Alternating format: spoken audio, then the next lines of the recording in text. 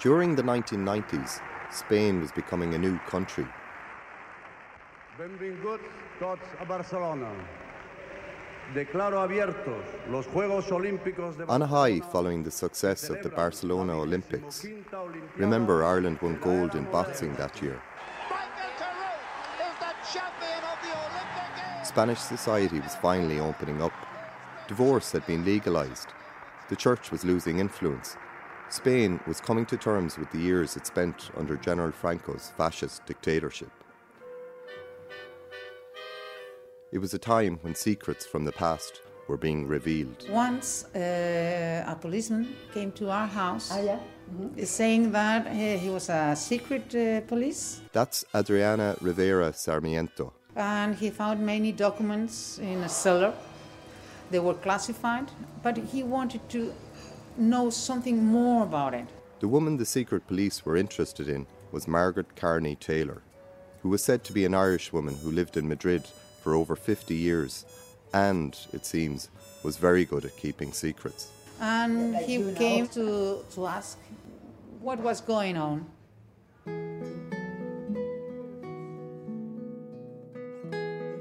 Adriana and her mother are the owners of the Embassy Tea Room, a restaurant on Castellana, the magnificent avenue that runs across Madrid.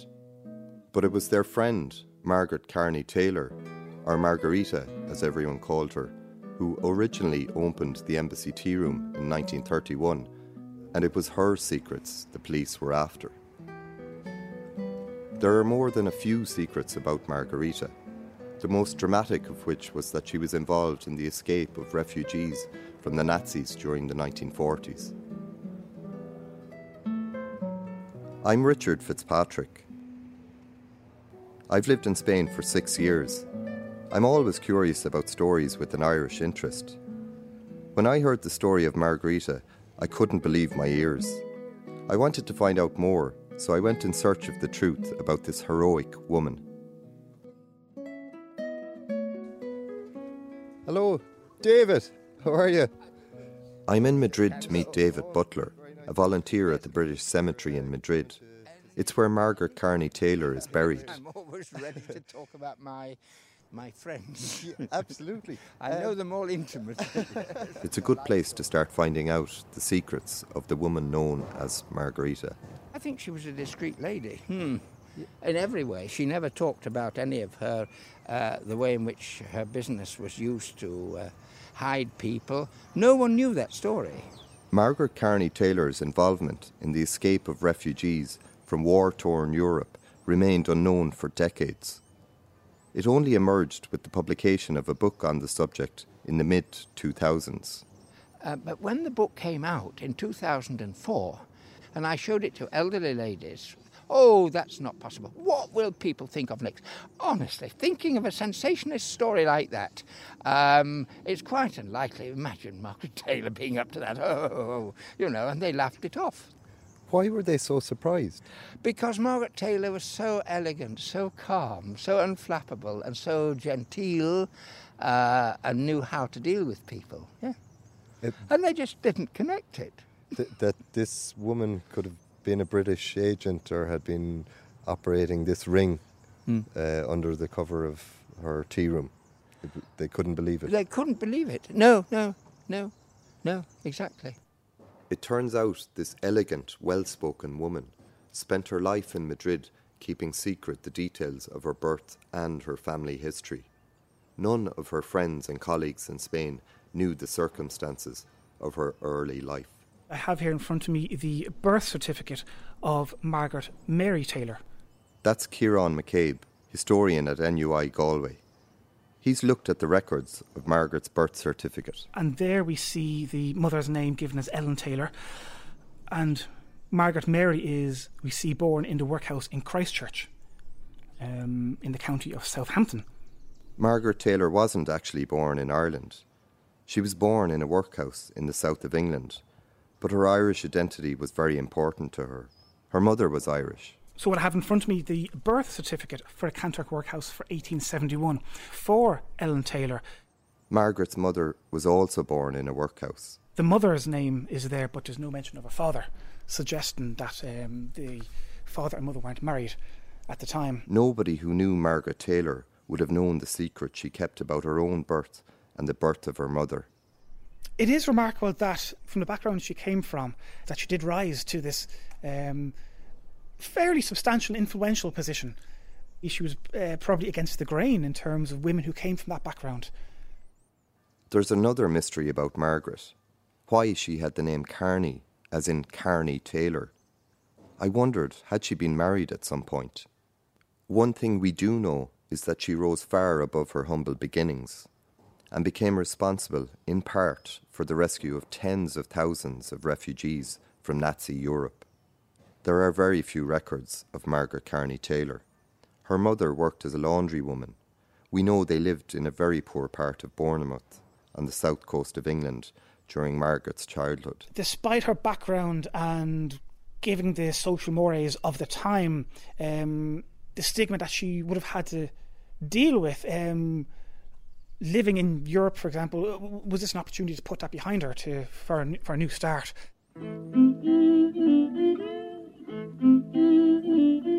The next we know of Margaret, she turns up in Paris in 1924, and she herself becomes a single mother, giving birth to a daughter, Consuelo. But Consuelo didn't share her mother's surname when they arrived in Madrid a few years later. I've discovered Margaret took a paternity case against Consuelo's father, a Spanish diplomat with far higher social status than her, which was a remarkable thing to do in those times, and again tells us a lot about the character of this woman. Margaret arrived in Madrid alone, except for her young daughter, Consuelo. Margaret Taylor came from living in Paris. She came to Madrid in about 1929, 1930. She founded an elegant tea room, and she must have got the idea from boulevard cafes in Paris. But Margaret Taylor started somewhere where in the morning a lady could go and even take the nursemaid and her children with her. Or in the afternoon she could go on her own. Or in the evening, of all things, she could have a cocktail, which was also one of the things Margaret Taylor brought with the bar she founded, which was called Embassy. Hola, buenos días. Buenos días, ¿qué tal, Richard? Muy buenas. Adriana. Mira, we are outside Embassy. Years later, the tea room is still in business. Adriana and her mother, Teresa, are showing me around. This is the principal road of Madrid. It divides Madrid in two. And Margaret, she used to describe it that it looked really like the Champs-Élysées. Walking through Margarita's Embassy tea room today, it's easy to see its appeal, a respite from the turbulent world outside. But it's hard to imagine that so many people escaping the horrors of war in Europe would be kept hidden here, while their passage to freedom was organised. This is where everything begins. Okay, Margaret comes from Paris to live to Madrid. Yes. And she starts living in this same building in the third floor. Now you just get into the shop. Now we use the same recipes as Margaret. Everyone speaks about her like a great woman. Very, very modern for the time. She had a very modern ideas, and she was very entrepreneur. She came to Madrid alone, with daughter, just to begin a new life. The Embassy tea room was, for many years, a little piece of England in the Spanish capital. Mrs. Taylor was for me one of my favourite outings because I had a lovely auntie, spinster, who had a very sweet tooth and loved her cakes, and used to regularly take young Jimmy to the Embassy tea rooms. Jimmy Burns spent much of his childhood in Madrid. His father Tom worked for the British Embassy and was a good friend of Margarita's. And I always remember this quite small, delicately framed lady, but with sort of very Celtic eyes, bluish eyes, and she was very much in control of the whole situation. It was like a little wonderful as it is today, but even more so than a real oasis in the hustle and bustle of an emerging modern city, which was Madrid. There was this sort of haven of civility where time stopped still, and this extraordinarily eccentric woman presided over this almost theatrical scene. Joan Cook is an Englishwoman who lived most of her life in Madrid. She clearly remembers the tea room from its early days in the 1930s. Margarita used to make cakes, which you could buy because it was part of it was a shop, or you could go there and have tea. And she lived on the floor above. I wouldn't say she was a snob. Luckily, she had too much Irish in her for that. But she clearly had a way with the Spanish aristocracy, who, of course, her main clientele before the war. Margarita ran her tea room successfully for 5 years, right up to July 16th, 1936. The day before civil war tore Spain asunder, Margarita and her daughter Consuelo, who was then just 11, left Spain from the port at Santander, bound for England. Spain's atrocity-spangled civil war burns and butchers. Already it's estimated that 25,000 have been killed, and General Franco claims another victory in the Spain that is a sore, festering from Morocco to the Pyrenees. When the Spanish Civil War ended 3 years later, in April 1939, they returned to a very different Madrid to reopen the embassy tea room. Peace at last has come to troubled Spain, as the new ruler drives into Madrid. And is General Franco happy? It was a city that was partly devastated by the war. He watches the march past of his loyal allies, the men who have helped him to build a new Spain. And there are also a few Spaniards. When the Civil War was over, it wasn't very difficult for Margarita to recreate the embassy and to start getting her old clientele back, because, of course, the aristocracy were on the side of the victors, on Franco's side, and were soon back in Madrid. They were soon reoccupying their palaces, and a lot of those palaces, of course, were down the Castellana, quite near where the embassy was. So it was effortless for some of these marquesses to walk up the Castellana and drop in on Mrs. Taylor all over again, just like their fathers and grandfathers. Margarita's ability to serve and mix with the elite of Spanish society would prove crucial in the years that followed her return to Madrid. Just months after Margarita reopened the embassy tea room, war broke out across Europe. The responsibility lies on the shoulders of one man. By his latest act of naked aggression, Hitler has committed a crime not only against Poland, but against the whole human race. Guns and planes have crossed the Polish border to kill and to destroy. So Britain prepares to fight. And never in our history have we been so united. Spain found itself right on the edge of Nazi influence and Allied resistance. Because Spain remained neutral, Madrid became a hotbed of espionage, a place where enemies could get very close to each other, all under the watchful eye of General Franco. Franco adopted an attitude that as long as he himself didn't feel threatened by British intelligence operations, he was quite happy to let the Brits and Germans play games with each other. As he saw it, it wasn't quite games, it was much more serious than that. But he didn't feel threatened. Abwehr, the German intelligence service, had about 1,000 agents based in the German embassy. Only a small Lutheran church stood between the front door of the German embassy and Margarita's tea room at the end of the block.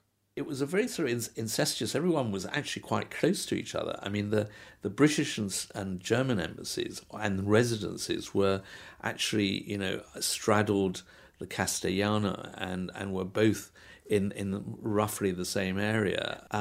Embassy was obviously a haunt for the Allies, but only about 4 or 5 blocks away, you had Horscher. Horscher, which is a sort of German restaurant, which had a sort of secret room at the back of the restaurant where, visiting German senior intelligence chiefs and the Gestapo would meet. Joan Cook remembers the presence of Nazis in the city. The Germans strutted around Madrid in their uniforms, and people used to give way to them. Soon after the war began, organised routes of escape out of occupied Europe were set up to get prisoners of war, Allied soldiers and Jewish refugees away from danger. Margarita found herself deeply involved in these secret escape lines. The British had a special unit set up under Churchill for this, called M19, and it was specifically tasked with the escape routes of the POWs.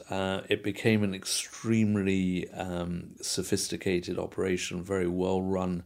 Although she was young at the time, Joan Cook remembers the efforts made to keep the escape lines going during the war. I know there were a lot of them that when they came through, Jewish and also a lot of the soldiers, when France was overrun by the Germans and the British soldiers were able to get out, they always made their way to Madrid. The escape lines were organised by the British Secret Service in Madrid. Although Spain under General Franco was neutral, the Nazis had agents everywhere and were determined not to let Jewish refugees or Allied soldiers get away.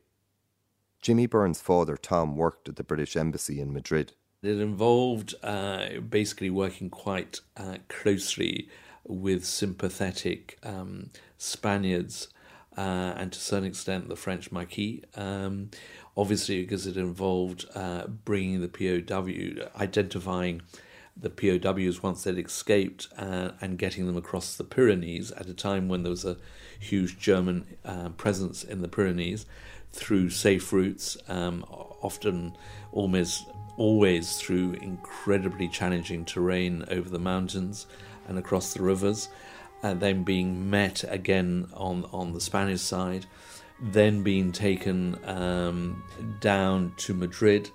In southwestern France, guides and local agents helped to get people on trains or hike across the snowy peaks and gorges of the Pyrenees.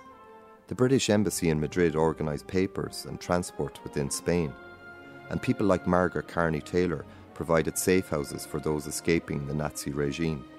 They helped thousands on their way to freedom. Margarita's role and the role of her tea room was to provide cover and a safe house for the escapees coming through Madrid. She managed to do this right under the noses of German intelligence. Adriana Rivera Sarmiento explains how people on the escape route would enter Margaret Taylor's safe house by simply coming to the restaurant and pretending to go to the bathroom. They usually come in like customers, and they go through the basement. The toilets were in the basement, and the door that connects the shop with the building. And they just went through here to this door, and they. This is the kitchenette. This was part of the kitchen. I'm walking in the very steps the people who fled the Nazis 75 years ago would have taken through Margarita's tea shop. This is the inside of the building. Here are all these small doors. When they get all the papers through Margarita in her apartment. They would be waiting for false papers. False papers, new identification, or if they were ill, to recover a little bit. Yes. And after, at night, an ambulance or a car used to come and pick them up. And then they would be taken to Galicia. To Galicia. Galicia or Portugal. Or Portugal. Yeah, to take the barco. See, the boat. To get a boat. To get away from Spain. Freedom. Oh, she kept quite a few down there too. Well, she had the main flat or apartment with the tea rooms and all that, where she used to take people in. They took in all these refugees. Anybody that needed to hide and get out, of Spain. Margarita wasn't the only person involved in this secret rescue operation. Irishman Walter Starkey, who was also buried at the British Cemetery in Madrid, was another member of the escape network. Walter Fitzwilliam Starkey, there's his wife, who was Argentinian in origin, though they met in Italy, actually, and there they are. He came to Madrid in 1940, I believe. That's right. He was appointed as director of the British Institute. And I often think that he was appointed as an Irishman. He could move about more freely. The Germans were very, very strong on the ground in Madrid. They'd helped Franco, and of course, like many, Franco thought they were going to win the war. So you obviously make friends with the people who are on the winning side. And Walter Starkey, as an Irishman, perhaps was able to move about more freely than if he'd been an Englishman. But he was very connected with the British establishment, as you know, although he was also a patriotic Irishman. He was director of the Abbey Theatre at one point, you know. His daughter was always told they were never to comment on whoever came and stayed at their house or visited there. And there were very strange people passing through briefly because he was part of this network of people on the run. And they disappeared into homes like the Starkey or Margaret Taylor. There were various safe houses, I think, apart from just those. Just like Walter Starkey, perhaps Margaret's Irish background helped to deflect suspicion from her part in the rescue operation. Walter Starkey's daughter, Alma, was a teenager during the war. One night, when my father had come back, my mother said, "Oh, Alma, we got somebody coming to stay." And I said, "Who?" And so she said, "Well, he's a Britisher. He's not feeling very well, and so we're going to put him up." And of course, these young pilots, they usually, at least the one I saw, he seemed to be very handsome. And my mother said, "Alma, you must go to bed early." And the Britisher didn't say anything, but he kind of smiled at me. And was your mother nervous about keeping these? Yes, she was. She was. People, they had to lie low in the flat. They couldn't show themselves much in the windows. And how many of these escapees do you remember staying in your apartment during the war? Quite a lot, over the times. The Starkeys and Margarita were part of a wider clandestine network of resistance fighters and civilian volunteers that spread all the way across Europe, helping people to escape the Nazi terror. Through Spain alone, 30,000 were smuggled onto Gibraltar, Portugal, and ultimate freedom in the Americas, Great Britain, and Palestine. Not only were pilots and other Allied servicemen given safe passage, growing numbers of Jewish refugees were also using the network that ran through Madrid as Hitler's Holocaust began gathering pace. Der Völkerstreit oder Hass untereinander, wird gepflegt von ganz bestimmten Interessenten. Es ist eine kleine, wurzellose internationale Clique. One of those children who travelled on the escape lines out of Nazi Europe was 8-year-old Benjamin Hirsch. Now, well, we got to Marseille on the back of a truck. And from Marseille, we took a train, which was going through the Pyrenees. And instead of going straight to Madrid, we were going to stop at every little podunk station along the way so that we would get to Madrid after dark, so that the spies would not see us. So, I mean, whoever was planning this thought of everything. It was really, this is weird. They were preparing us for the trip. I mean, here we are kids, you know, ranging from 8 to 12, 13, like that. And actually, my sister was even older than that. She was maybe 15. But they pulled us aside and said, "Look, you have to understand something. You're going through the Pyrenees Mountains, you're going through Spain.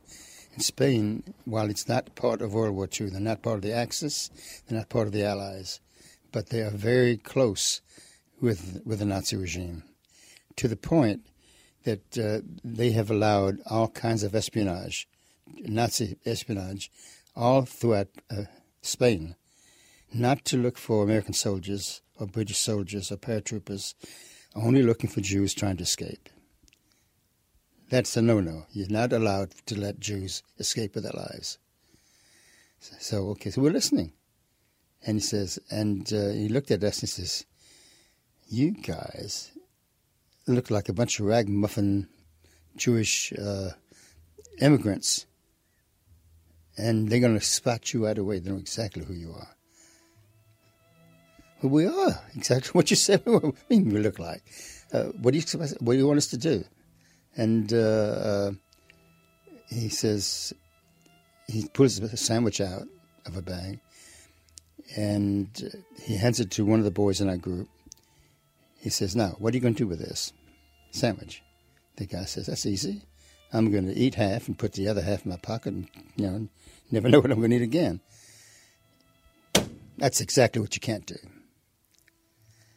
And then we shook up, What's he talking about?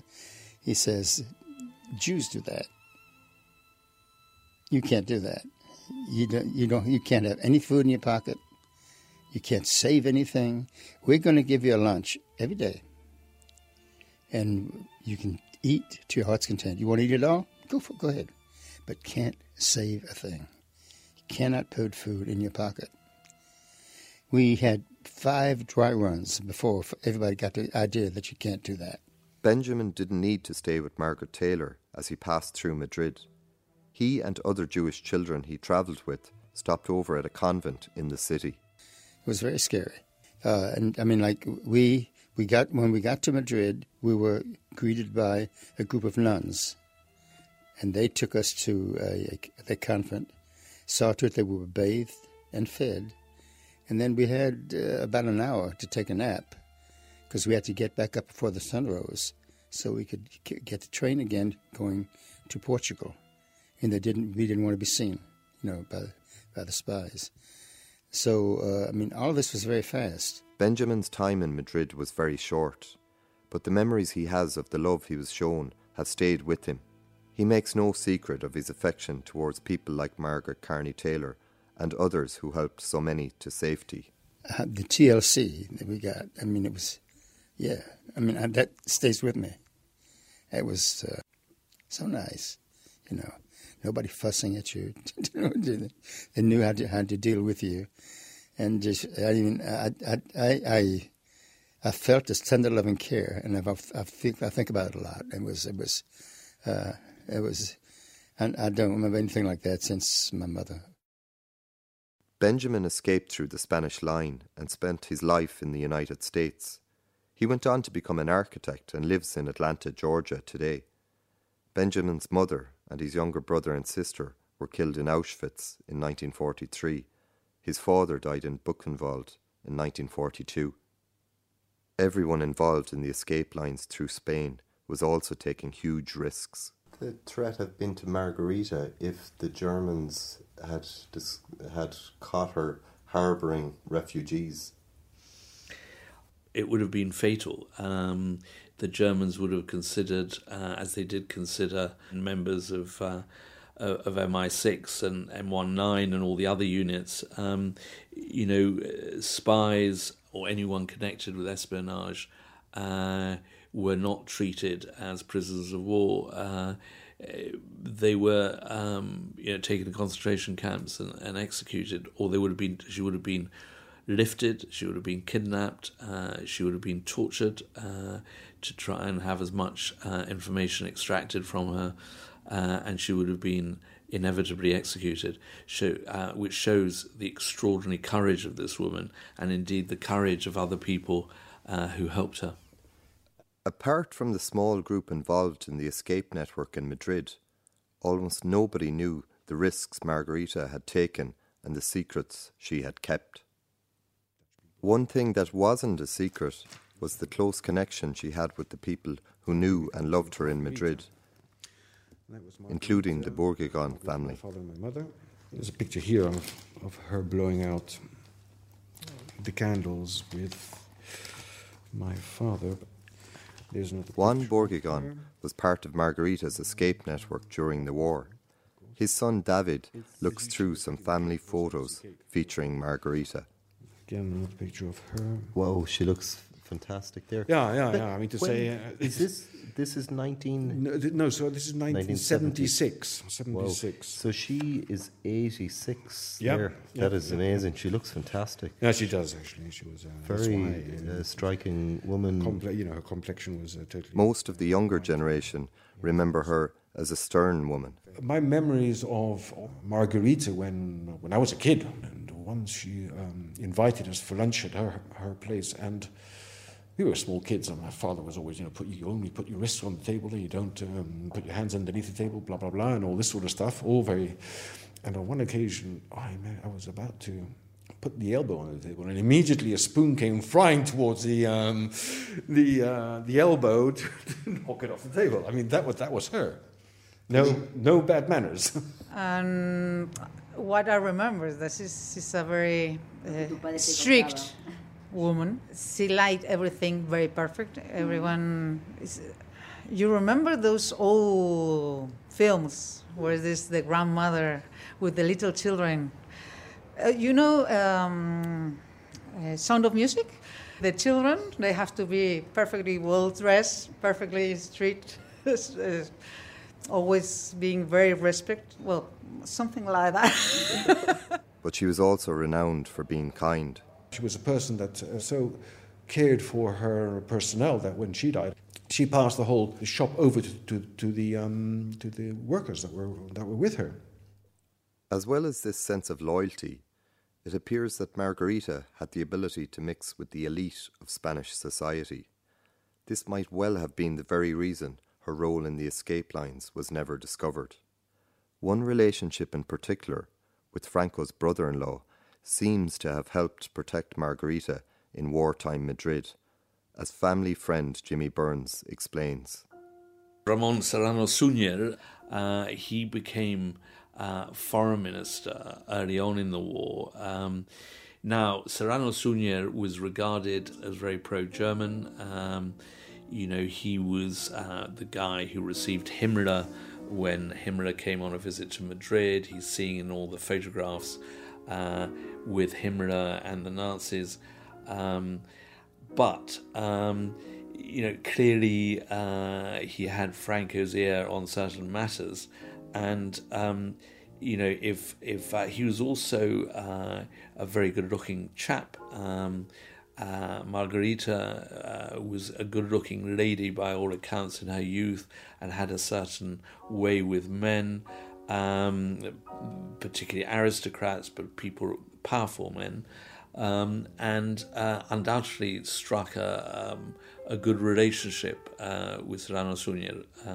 But he would have been an important guy to underline the sense of protection, of subtle protection, that the embassy tea rooms enjoyed from the Franco regime, and undoubtedly protected the embassy tea rooms from a unilateral raid by the Nazis.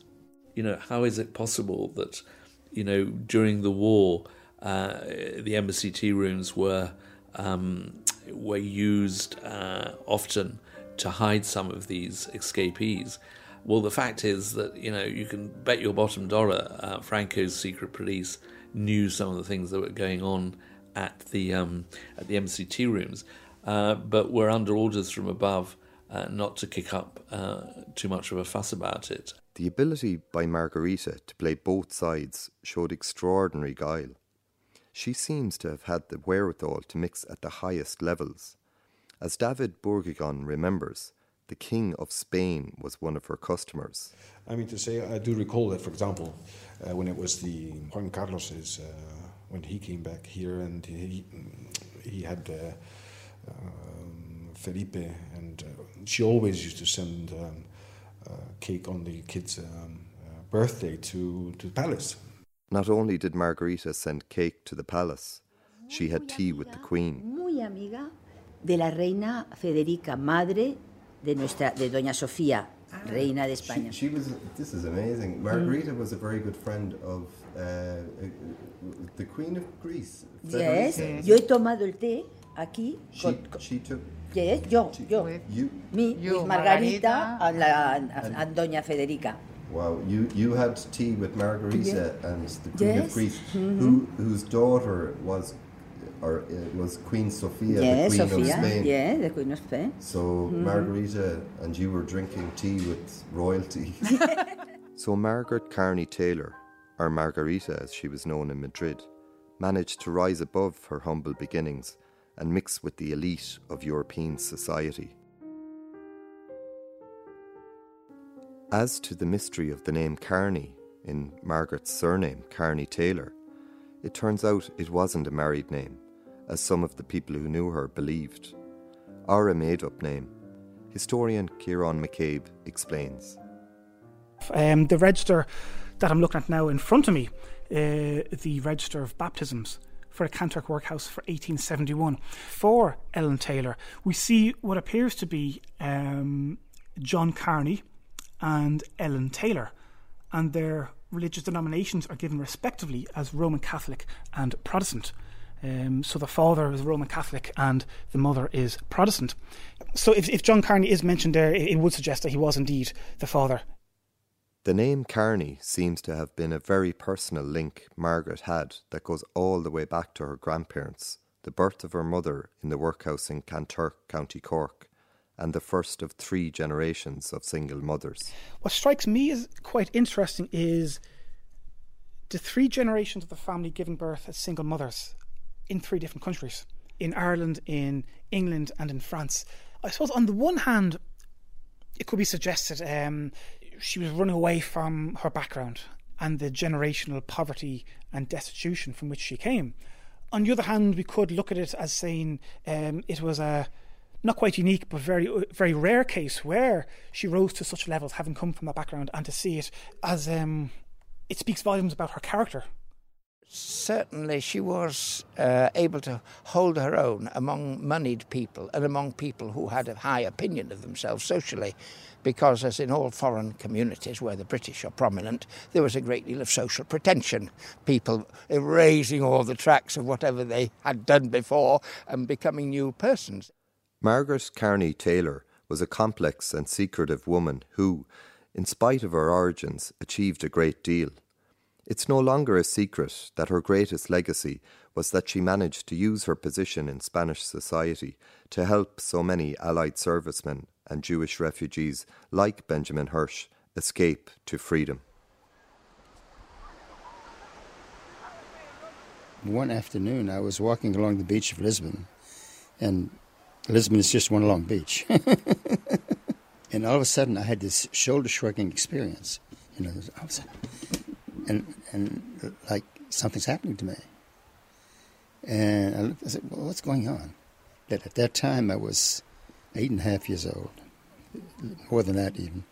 And I realized that up to this point I had been living in a continent where nobody really gave a damn if I lived or not.